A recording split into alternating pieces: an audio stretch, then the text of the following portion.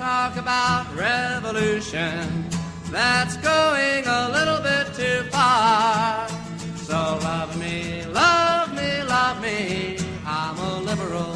Hello, and welcome once again to More Like the Worst Wing, the show where here in 2021 we take a look back at Aaron Sorkin's seminal television classic, The West Wing, from a bit more leftist socialist perspective. I am Stu. And I am Dave, and I can't believe it's 2021. Minor celebration, we made it. Yeah, and 6 days into the new year, lo and behold, what we get. But we'll leave that till the end of the episode to discuss. This episode of The Worst Wing is focused on the West Wing episode entitled Evidence of Things Not Seen, which I guess is a reference to the plot point we're about to discuss, which is a spy drone from the Americans was flying over Russian airspace. Where was the airspace? So near Russia.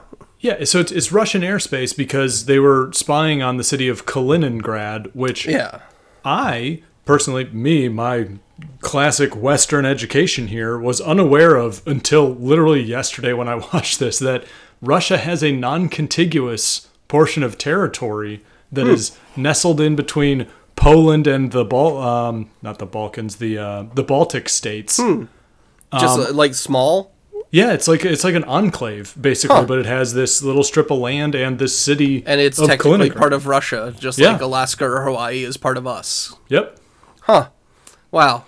I did not know that either. I was aware that I know they have some of the islands near like northern Japan. Yeah, the Kurils and stuff. Yeah, and there's constantly political disagreements between them and Japan about who owns it, and a lot of Japan nationalism is based around like getting those Russian islands back to Japan. It's just like the Jiaoyu Islands or whatever. Yeah, we will make Japan great again by getting the islands back.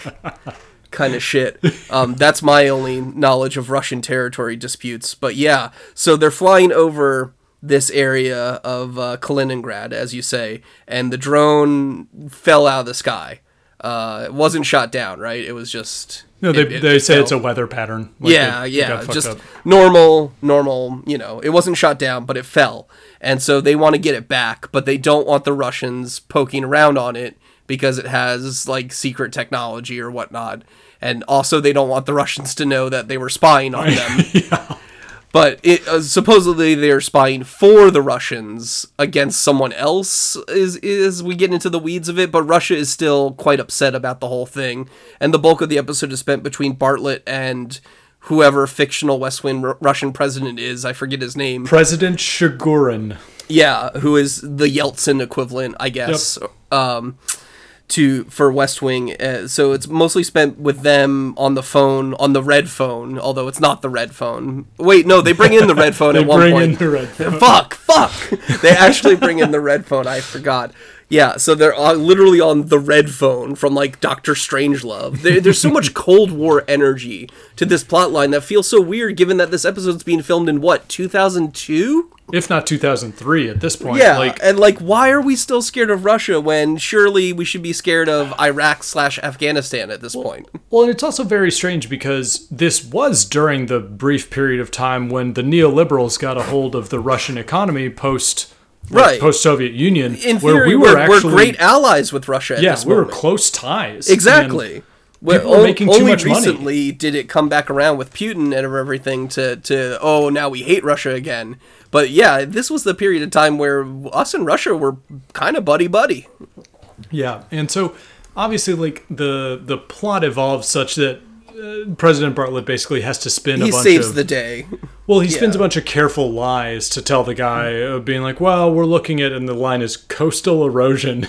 Yeah. in the North Sea or whatever. And it's like, oh, a bunch of BS. Yeah, Russia Russia calls them out on it constantly and right away, and it's just like, sure, we have experts too, Mr. President. And there's some very good sort of comedy beats with the translator of being like, he's yelling pretty loud now.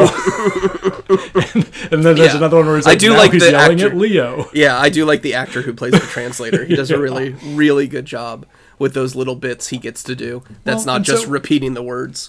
Well, and then, I mean, it basically wraps up, and that's what happens with radical transparency. Thanks, President Bartlett. You're such a good guy. Yeah, well, basically telling him what's up. It wraps up with Bartlett getting to make a speech that basically, like, quote-unquote, saves the world, because the show sets it up as, like, uh-oh, this is the first step towards World War III or whatever. And then Bartlett makes a speech about, you know, we could have destroyed the world so many times over, but it's conversations like this that prevent that from happening. And it's just a bunch of BS about, like, the liberal value of rhetoric. Yeah, and, I mean, he just kind of, he gives up the facade after a while, and it's like, oh, you know, and just admits what happened. One of us has to step back from the brink here, and blood. Oh, you know, I'm so, you know, magnanimous about this shit, and whatever, nothing actually ends up happening. No, there's zero repercussions. It's all cleared up in the end. Yeah. So there's a the thing that's evolving, or kind of in the back, that's happening in the background while they're having this chat, is it's like a Friday night or whatever, and so there's a staff poker game going on. Yes, which has so many opportunities for great television moments and great use of poker as a dramatic device and a way to get to know characters better. To, you know, poker is often used as a way of getting a read on a character, you know, as we determine whether they're bluffing or not. This happens on, like, Star Trek a lot. TNG, you know, often use the poker game as a way of showing a metaphor of what's going on in a particular character's, you know, personal life or the struggle they're going through. None of that fucking happens. Yeah, we don't even have a Commander Data being confused by reading people moment here. It's just there's fucking nothing. They misuse all the dramatic potential of a poker game to instead just have the characters talk about, like, what they believe in, and can an egg stand on its end, and, like, all this, and have Will show off his card tricks, which, to be fair, are quite impressive. And I wonder if Melina had to, like, practice a lot, or already knew how to do the shuffle like that. Well, and I think, like, the parallel there is that I'm sure somebody was thinking... Did they use stunt hands? Did they cut down? Was it a contiguous shot? I think it was a contiguous shot. I think it was Melina.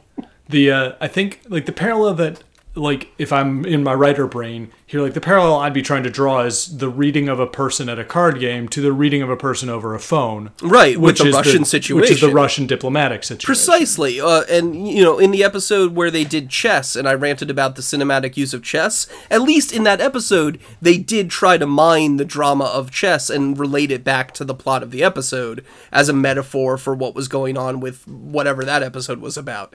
In this one, the poker game isn't used at all for that, and then because of events that happen about midway through the episode, they basically have to put a halt to it for half the episode. When you want to get right into it? I was just gonna say, like, it's really the only good part of the poker game is that we are given indications that Debbie Fitterer is a shark. Is a fucking shark. Yeah. There's a great moment too where she's saying she's asking the president to get into the poker game, and he's like, "Look, Debbie, you know, we play for cash here. Like, this is serious, and, you know, we like to throw around actual money." And she just flashes a giant wad of hundos. and the president immediately changes gears in a great comic moment to be like, "Hey, can you spot me some cash? Charlie forgot to pick up cash for me today." I didn't go to the ATM, so I'm a little light. Yeah. So yeah, we get every evidence that Debbie's a fucking shark. Also, like you said, and I do love this too, when Will does do his fast shuffle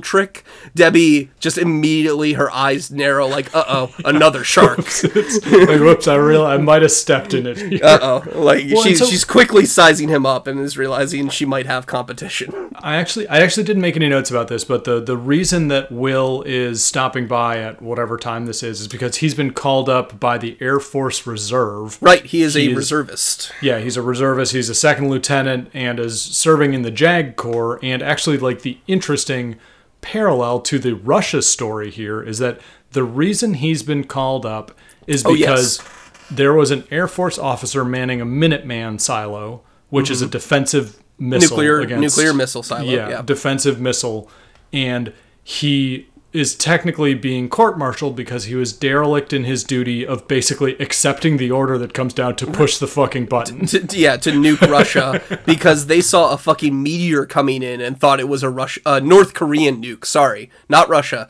They thought it was a North Korean nuke attacking Connecticut. Yeah, and they go down that that path a little while of being like, why the fuck would North Korea, and it makes complete sense, and this guy was thinking correctly at the time, however... To be right, but they say the bigger problem is that he just needs to push button, and don't question it, because if you question it at the wrong time, then we're all dead. Well, and this fucking sucks, because you're all dead anyway. Right. And also, like, Toby really goes in on this, and they all kind of just come around to this smug conclusion. That it's such a failure. This motherfucker failed up, but I'm glad that you're going out there to defend him because that's his constitutional right. What the fuck? Like, yeah, he did the right thing. He prevented nuclear Armageddon. This is what we should hope every missile operator does. Is like, no, but wait, really? But wait, really? But wait, really? Yeah. Like, get triple confirmation before you launch that shit. Well, and so the reason that this is interesting to put this in the framing of a Russian confrontation is because in 1983, there was a real-life example of this that happened. Where we almost got to the brink of, Where Stanislav Petrov refused to push the button when he got a false alarm. And basically they were just like, yeah. Okay. Like, good job. Right. He saved the fucking world. Yeah, he literally saved the world. And what do you get for it? Like, no good deed goes unpunished kind of shit. You know? Like, oh my God. Like, that, I can't even imagine being one of those, the guys who have to, like, man the fucking missiles. Like, if you do the right thing, you're court-martialed. Yeah, well, and if you do the wrong thing, you've killed the world. I think what's just insidious about this is that it's painting a story that's very real and that nobody knows about in terms of an American being a hero. Whereas in sort of this Cold War mentality, it's like, actually, most of the times that things went okay, like especially Cuban Missile Crisis and in the 80s during like Reagan's ramp up, it was Russian people who were doing the moral correct thing. Who were pulling us back from the brink. Yes. Yeah. So, the whole plot line...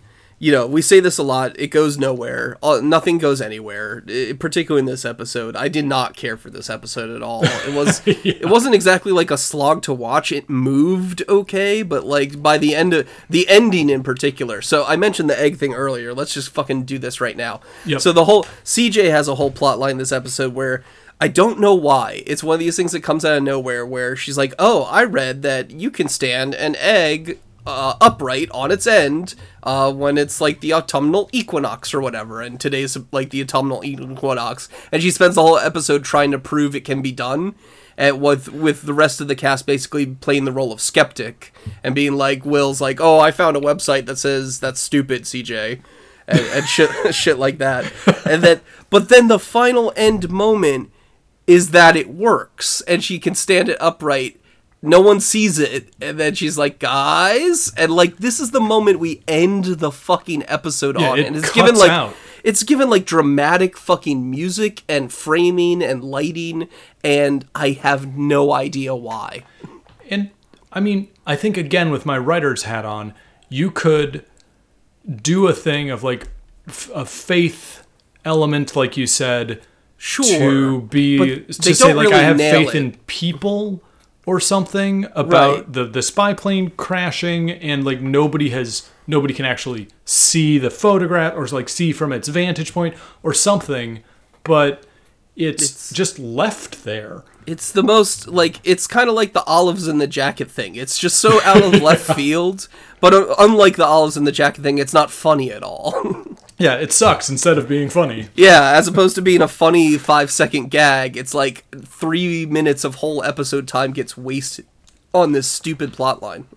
Yeah. So the kind of the last through element of the episode, and I think we can just do this all in one take because this episode doesn't deserve almost like a full treatment. There is a moment where Will and Toby are basically dick waving about their card shark abilities. Their ability to throw cards, correct. And so they're like throwing cards and in the press room. And they nail, well, the initial thing is that Will just sort of casually flicks a card into a trash can from 20 feet away. I do love that Josh is constant concern about, like, that was the 3 of clubs. We need the 3 of clubs. Well, and I think it's just really funny because they just random, like the reaction of the cast to that moment is like, it's like, whoa, is extremely authentic. It's very authentic, and they all just go, what the fuck? Yeah, it feels like the actors just actually watched it happen. Yeah. Yeah. Which, okay, it's hilarious because it's the most throwaway moment in the entire show. And you don't expect, like, Will, of all people, to suddenly heal, to just, like... That's what's also great about this little card shuffling thing, is like, oh, there are dimensions to Will all of a sudden.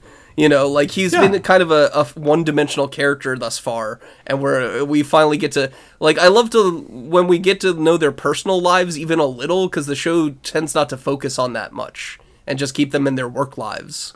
Yeah, no, it's great, but like then the moment comes where they're just like, okay, now we're gonna have a contest between Toby and Will. I think Will says, if I was up on the press secretary platform, I could hit the 5th row, and it's like, all right, motherfucker, let's see. And so they go to the press room to find out, and as they're throwing the cards around back there, all of a sudden gunshots ring out. And one hits the window, and like you said, I do love that CJ is just sort of like nonplussed about the whole affair. It's just like, that's odd. And then like, oh cool, the window broke. Yeah, Toby and Will are like, get the fuck down. Her reaction just like, Yeah, it's just like, that's odd. Window done broke all of a sudden. Hey guys, you see this? And they're like, they're trying to like tackle her to the ground. And then there's a clip later where she's like, I just want to say that I would characterize my reactions in the press room as cat-like. Yeah. If in that way where cats just stare at things that aren't there, yes. I would indeed describe it as that. And so there's been a shooting. Yeah. Shooting at the White House is like the initial intelligence from Ron Butterfield, who comes back. Mm-hmm. Agent Ron Butterfield. Head of the detail or whatever comes back, and with he's like, well, here's what's mustache. going on. Yeah, his mustache in full force. I love it. So at first they just kind of, they do the normal Secret Service stuff of just securing everything and checking on everyone. It's like, okay, president's okay, everyone's okay, no one got shot, we have the guy in custody. And then Leo says that there were 3 other terrorist events in the world today. Like, one was like a bombing somewhere, one was like something else, but then the third one is like some country's minister guy got also sniped. And this is now all of a sudden the Secret Service thinks it's a pattern and decides to crash the White House, aka lock it down, basically. Which I am extremely skeptical of. If you just had a rifle hit the window of the West Wing, why would you not crash already? Wouldn't you be crashed? At that point, yeah. It seems pretty much to be like the imminent direct threat. Yeah, you would think, but all of a sudden they have to wait until it's like a pattern of terrorism before they decide to truly lock it down. It's so weird, and it just feels like it's porn for that Sorkin to get like 2 minutes of shots of like, lock it down, crash it, we're crashing, Wisco Tangy Bravo Alpha 85, we are crashing the White, like, it feels very, White House down kind of shit. Like, I mean, it's like, and you said this when we were prepping, it's just like they had to force CJ, Toby, and Will into the press room to have this happen. Right, because otherwise the guy would have shot in an empty room and no one would have gave a fuck. And the writers didn't even use like the egg thing or the Russia thing or even necessarily like the poker thing. They could have been playing in the press room. Right. No, they had to be like, oh, we're going to like, what if the shot happened in the poker room? Yeah. Like, what if it hit the window in the poker room and all the characters get to react to it? And instead, we're going to like shoehorn this random tidbit that Will can throw cards to get them into the press room so that it's only these 3 characters who get quote unquote like threatened, I guess. It's so weird. It's superfluous. And it's so weird. And you said before we recorded, he was just like, I feel like Sorkin will wake up when he sobers up and be like, what the fuck was I doing? Yeah, I have a sneaking suspicion the true reason he ends up leaving this show at the end of season 4 is just like, he's like, where am I going? What is this? What am I doing here? Is this my writing? Like when he watches these in the light of day kind of thing. And I think he needed some time away to And then you also we haven't even mentioned Matthew Perry yet. So we can talk about that real quick because actually this is also a good segue into the latter half of the show. Right. Because he goes from West Wing straight to Studio 60, and you brought up the great point that it's probably this fucking scene and plot line that started Studio 60 in his brain. Yeah. Of like seeing Perry and Bradley Whitford interact and being like, oh, these guys have chemistry or something, which I don't think they do personally. Like, they're not particularly bad either, but there's nothing particularly exceptional about like their back and forth or whatever. So what happens is that they are interviewing to replace Ainsley Hayes in the council office, right? And Josh is sort of in and out of this one interview with this dude who's like, okay, a qualified candidate, who's great. just like a normal lawyerish seemingly guy, correct? Now, why he's there being interviewed at like 11 o'clock at night? On a Friday? I don't know. Yeah. But he's there when the crash happens. Yeah. And so he's part of the lockdown. And so this makes the interview go on much longer than anticipated. So they end up going to some places and they really get into like his personal story, and he's like, so why do you want to work here? And they get into it all. What do you think about X? Right, and it comes out eventually that he is a Republican. Well, and it comes out in an extremely Sorkin fashion. I'm going to throw the clip in here because it's really funny. Did I realize that there was something I forgot to ask you? Are you a registered Democrat? No. You're a registered independent? No. You registered? Yes. You're a Republican. Yes. Joe, it's fine. Ainsley Hayes was a Republican. It's not fine. Why not? Because if you're a Republican, then you damn well better look like Ainsley Hayes. He does.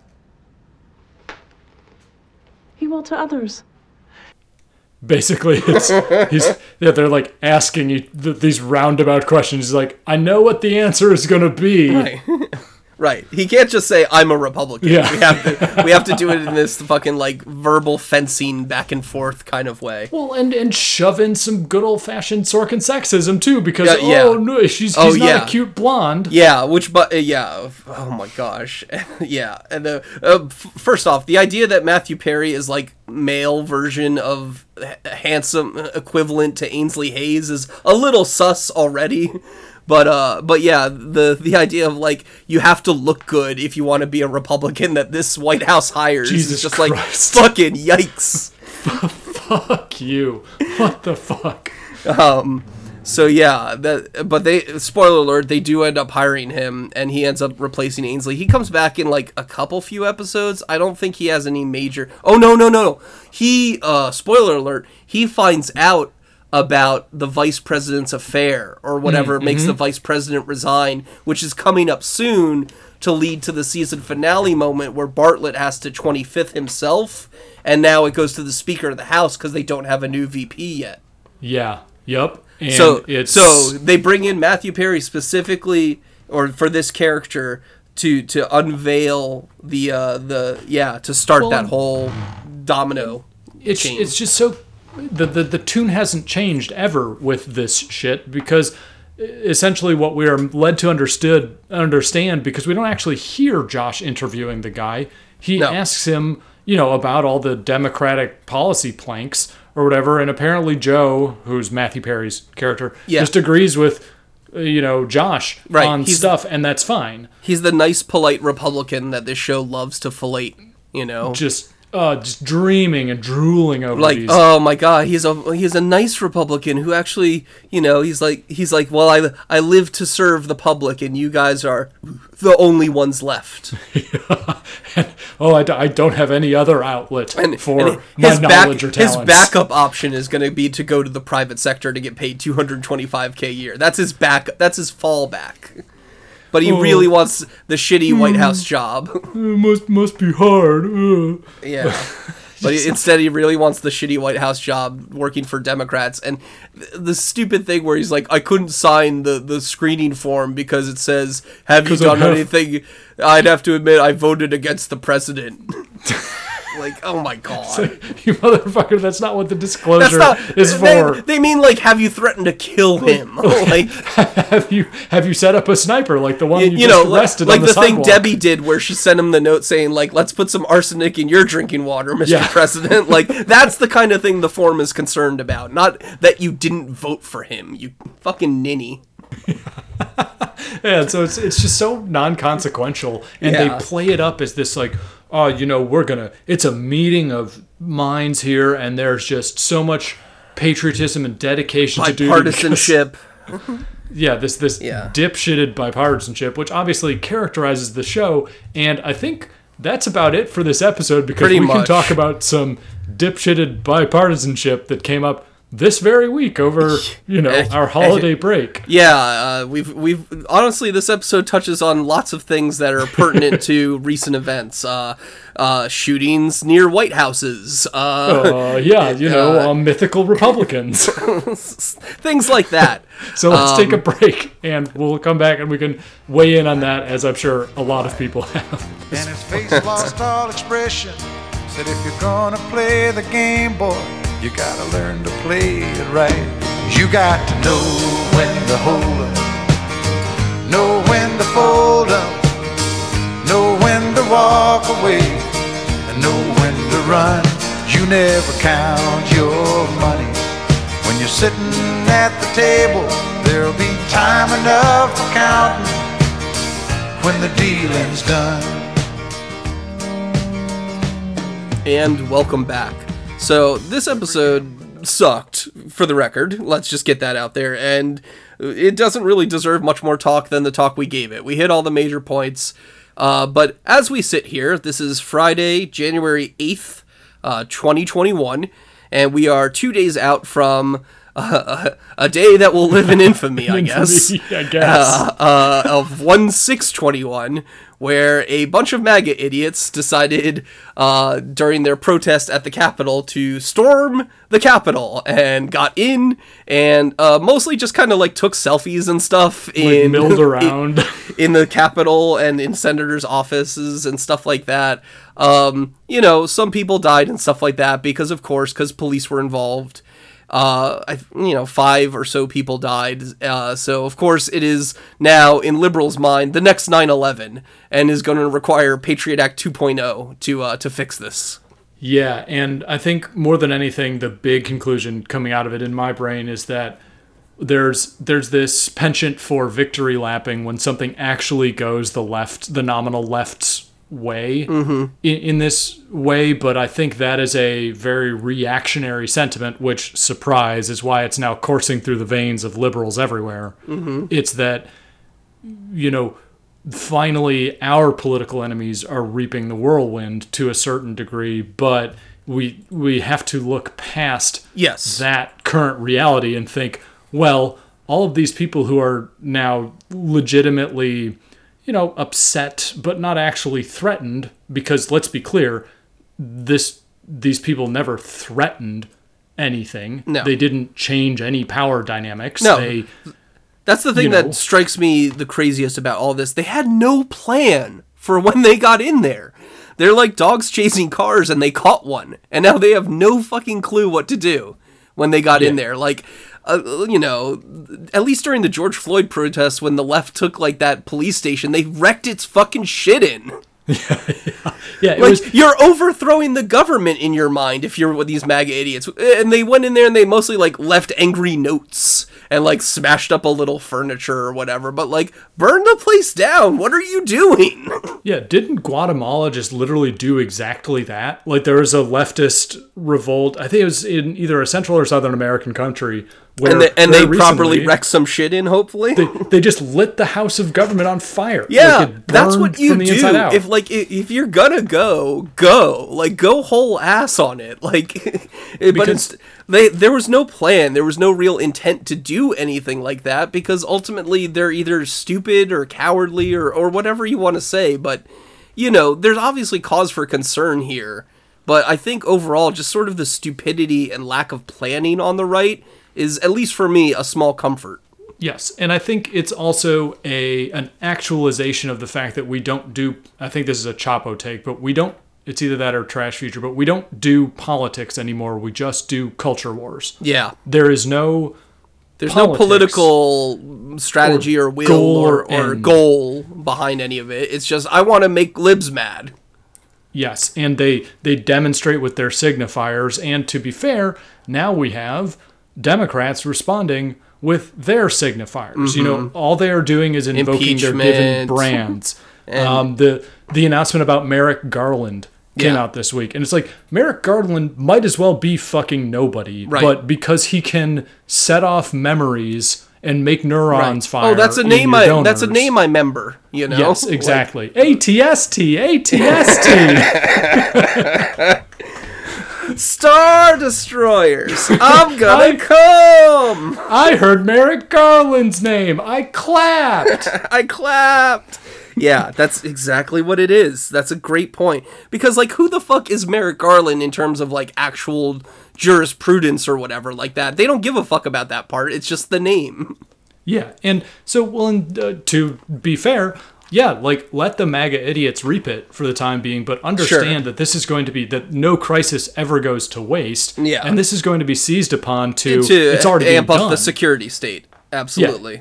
Like, they're soliciting Biden was Panopticon. already going to increase cop funding. This is just even more of an incentive to do that, as well as include some nice new laws about what a terrorist is and how badly we can treat them and how arbitrarily we can define who a terrorist is. Well, and I think you actually posted the link earlier today, but it was, you can hear it in the PodSave boys, who, let's be clear, are like the standard bearers for this kind of thing, where they said, like, this was a security failure. Right. Where... No, it was a security complicity. In a sense, yes, but not in the way they mean. Yes, it was a failure when the cops all sat back and watched it happen. I concur. That part is the failure. Yeah. In that the idealized vision of what the cops should be doing. Right. In theory, they should be stopping this. Of course, in practice, as leftists, let's not start praising cops just because they happen to be against some MAGA idiots just for the time being. But yes, in theory, were cops upholding the actual quote-unquote rule of law, you know, they would have treated this as seriously as they had treated any of the protests over the summer. Yeah, but they were never going to, because with tear they're gas and you know, they only did at the very end once orders came down. But before then, it was, come on in, take some photos, I'll take a selfie with you, hell. And I think, again, sort of like transcending that point, it's actually... in my feeds, at least, I've actually been seeing people finally crack that ping of like, well, why do we even bother with them anymore? And I'm like, yeah, exactly. Like, precisely. What's the point? What do they actually do other than defend Capitol? And look, they're not even that good at defending Capitol, it seems. The actual Capitol didn't get defended. Now, to be fair, actual Capitol was not threatened. Capitol with an A at the end. Correct. Yes. Yep. Yes. Yep. The actual the Capitol with an A doesn't care if, like, you know, some idiot came in and wasted 5 senators or whatever. Like, that doesn't matter to them. They'll just buy new ones. Yeah. And I actually had a friend posting at me the other day asking, like, who's like, well, look what's happening. Where were y'all? Where were the leftists in this showdown, this conflagration? And it's just... what do you mean? Staying at home laughing at it. Where else should we be? It's so conveniently wrapped up the misapprehension of frankly, our power, politics, of how what power works. People think, of what people think of what a real left is, because it's just like, okay, first of all, if I'm in that situation, I'm getting shot in the back and getting shot in the front. Right. Why would I show up? Yeah, why would you be there? Second of all, this is the most concentrated and powerful gathering of these types probably in history. Again, since, like, Charlottesville.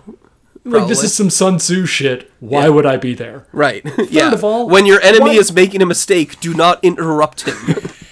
Third of all, I don't fucking care about the Capitol. The Capitol has been fucking me. Yeah, like, precisely. Like, what am I going to do? I'm going to put life on the line put my life on the line to fight for what, Nancy Pelosi? Like, to fight for tax credits in disadvantaged communities. Yep. Yeah. That's going to be the motivating factor that makes me put on my plate carrier and pick up my rifle and turn out. Absolutely not. No, it's... Yeah, I can't even believe that kind of response. Where's the left at? The left is quite appropriately at home, because we're still in a pandemic, by the way. Yeah, which I love the tweet of, I'm at the coup. I'm at the super spreader event. Yeah. I'm at the combination coup and super spreader event. This is an extremely 2021 combination of words. Yeah. So also a good reason for the left to stay home. There is still COVID in the air, and if you surround yourself with 7,000 unmasked MAGA idiots who are hooting and hollering and spraying droplets at each other, you're not gonna have a bad time. And again, I am not above chuckling at some idiots reaping the whirlwind on this. Sure, and to be fair, that's my main motivation. But of course I understand there's deeper issues at play here. Yeah, and so the reaction I think that's going to come down from this, and you can already see like the excuses and the narrative aligning after, which coincidentally... You can see it today, yeah. Well, coincidentally, the election that happened on Tuesday. Right. Also, it's like you can just watch them lining up their ducks and being like, here's what we're going to say to never have to do anything again at this point. And it's all from the same playbook. It's we're going to impanel a commission to study the outcomes of placing this like on the House floor. We're going to well, in the meantime, we'll just quietly increase the police budget a little bit in all of our bills. Yeah. Well, we're going to strongly consider the 25th Amendment invocation, but also we're going to give all these cabinet members the opportunity to resign. Yeah, well, it's all so stupid anyway. He's effectively out in what, 10 days or 13 days or whenever it is.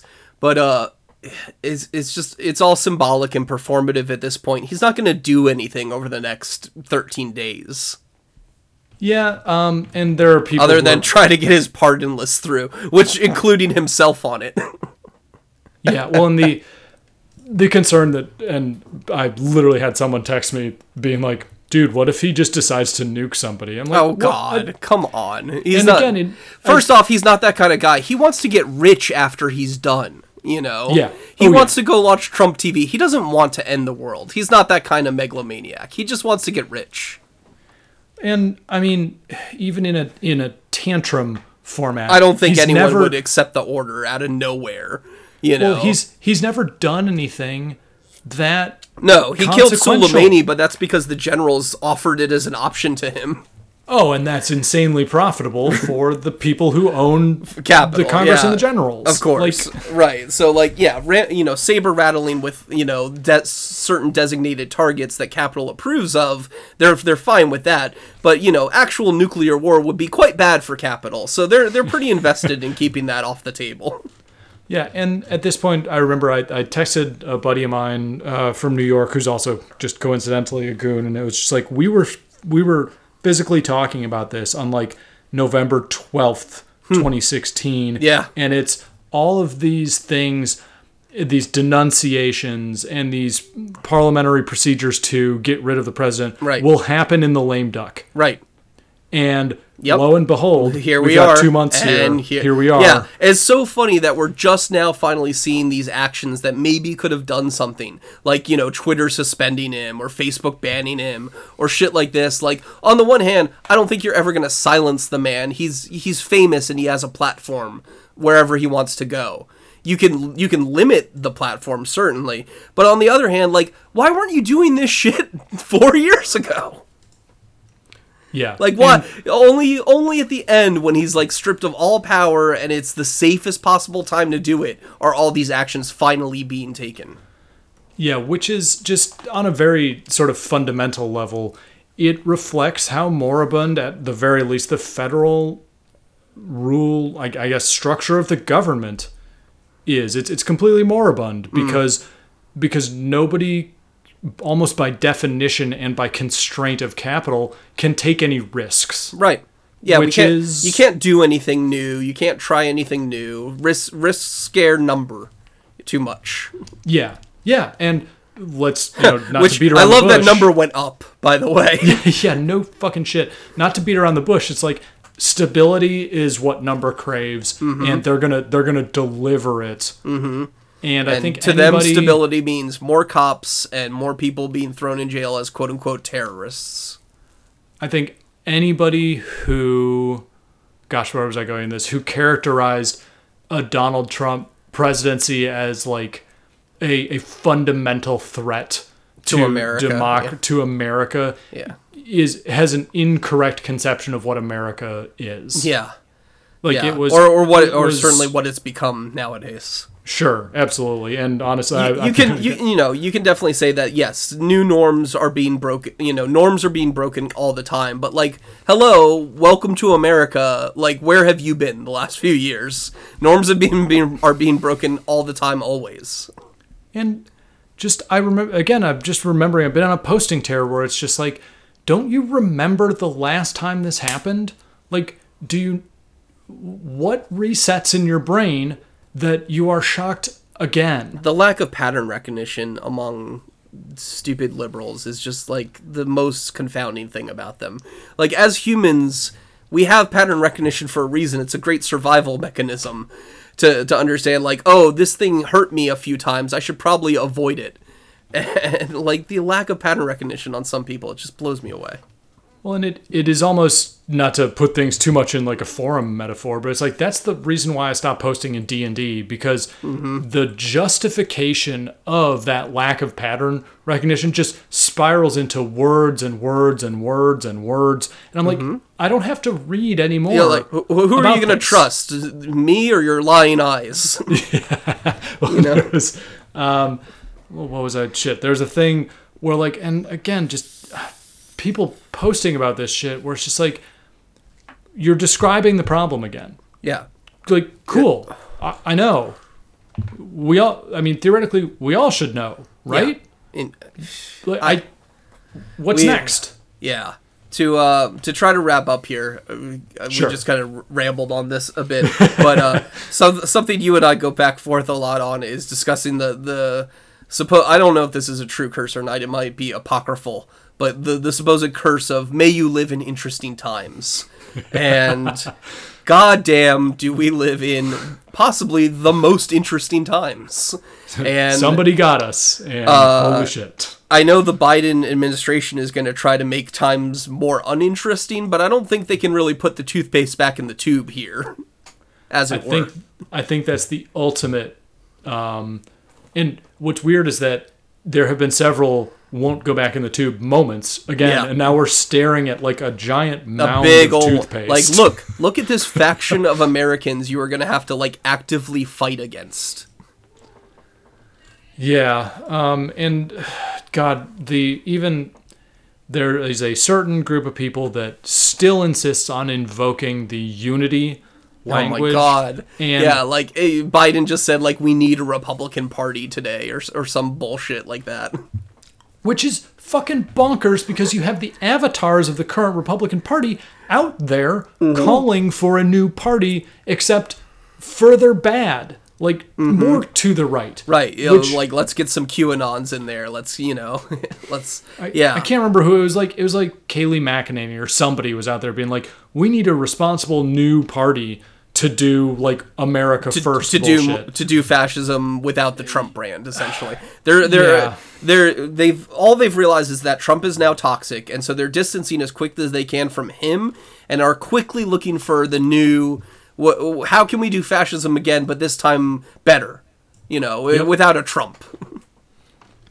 Yeah, or a way to, I think what actually in a representative democracy, quote unquote, so to speak, it is very difficult to, disseminate the views and the philosophy that they're trying to harp on without a figurehead. But they are getting very close. Yeah. I think they have a diffuse enough understanding of that there is almost some level of decentralization occurring there, which is extremely dangerous. Yep.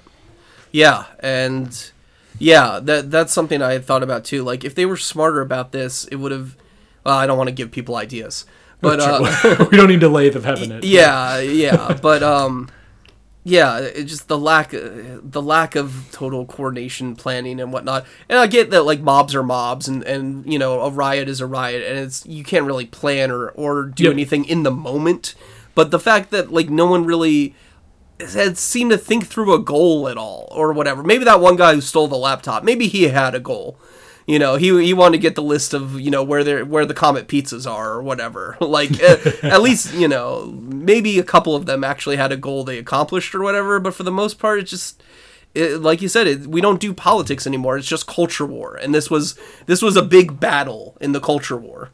Yeah. To them. Oh, for sure. Yeah. And I mean, again, just overflowing with signifiers that the media has keyed on both sides of the nominal debate, where you just, it's the only way people internalize and disseminate things anymore, is that it's these two sides of the culture war, which is extremely upsetting, again, because they'll be like, that picture of the one dude who died is standing in his living room, strapped up with probably, I mean, I don't even know, but like, I'm sort of a gun guy, like $5,000 to $6,000 worth of guns, and the ammo, Democrats, the liberals that I know, again, Democrats, same thing, but like, they'll be out here being like, those goddamn poor rural people, they just aren't smart enough or wealthy enough to vote right. Right. It's like here's this dude who's got fucking 8K worth of guns and ammo, and he's you know, I'm sure he owned like a Harley dealership or something like that, and just like, what they don't understand, the true threat isn't poor rurals. It's these fucking chuddy suburbanites who own a dealership, or and are spend their weekends plinking away at their militia groups. Which again, we'll see on the 20th. There's supposed to be another one of these. Oh my god! Because of the inauguration, of course. Almost assuredly bait at this point. I mean, can you even imagine? The Biden administration is going to want to crack down fucking hard on anyone who tries to like fuck with inauguration or the Biden administration in general. Well, and so they're going to want to send a message essentially of like, hey, that was cool under Trump, but no more. When I was thinking about this earlier, is that they will be able to send a message and crack down hard on the right when it is in the context of a spectacle and a singular event, and then they will reappropriate that and casually deploy it as convenient against socialists and leftists whenever they feel like it from here on out, which again is another danger of relying on these sort of one apocalyptic occurrence to frame your politics, because it's a constant undercurrent, but people won't see it until either they personally are affected or there's a big blow up like what happened. But events like this that shake through to the people who don't just follow politics but are, just regular people, and they're like, oh my god, a thing happened, and they have to like incorporate it into their view of the political landscape. And if you're a regular person, this is being visited upon you daily. Like, this is the quiet violence of capitalism. And it's just going to get ramped up in the next administration. Right. Anyway, we've been talking for a long time. We sure have. Do you have anything else to... I don't think I have anything. We could ramble on this for an hour without really saying anything of true value. So I think that's as good a point as any to call it for here. So thanks for listening, everyone. We always appreciate it. You can shoot us comment in our threads, or if you found the show another way, you can always email the show at theworstwing69@gmail.com. Nice. Which is always nice. We love to get listener emails, and we will be back next time to discuss the next episode of The West Wing. Bye, y'all. Stay safe. Bye-bye. All the money you ask for, but don't ask me to come on along. So love me, love me, love me.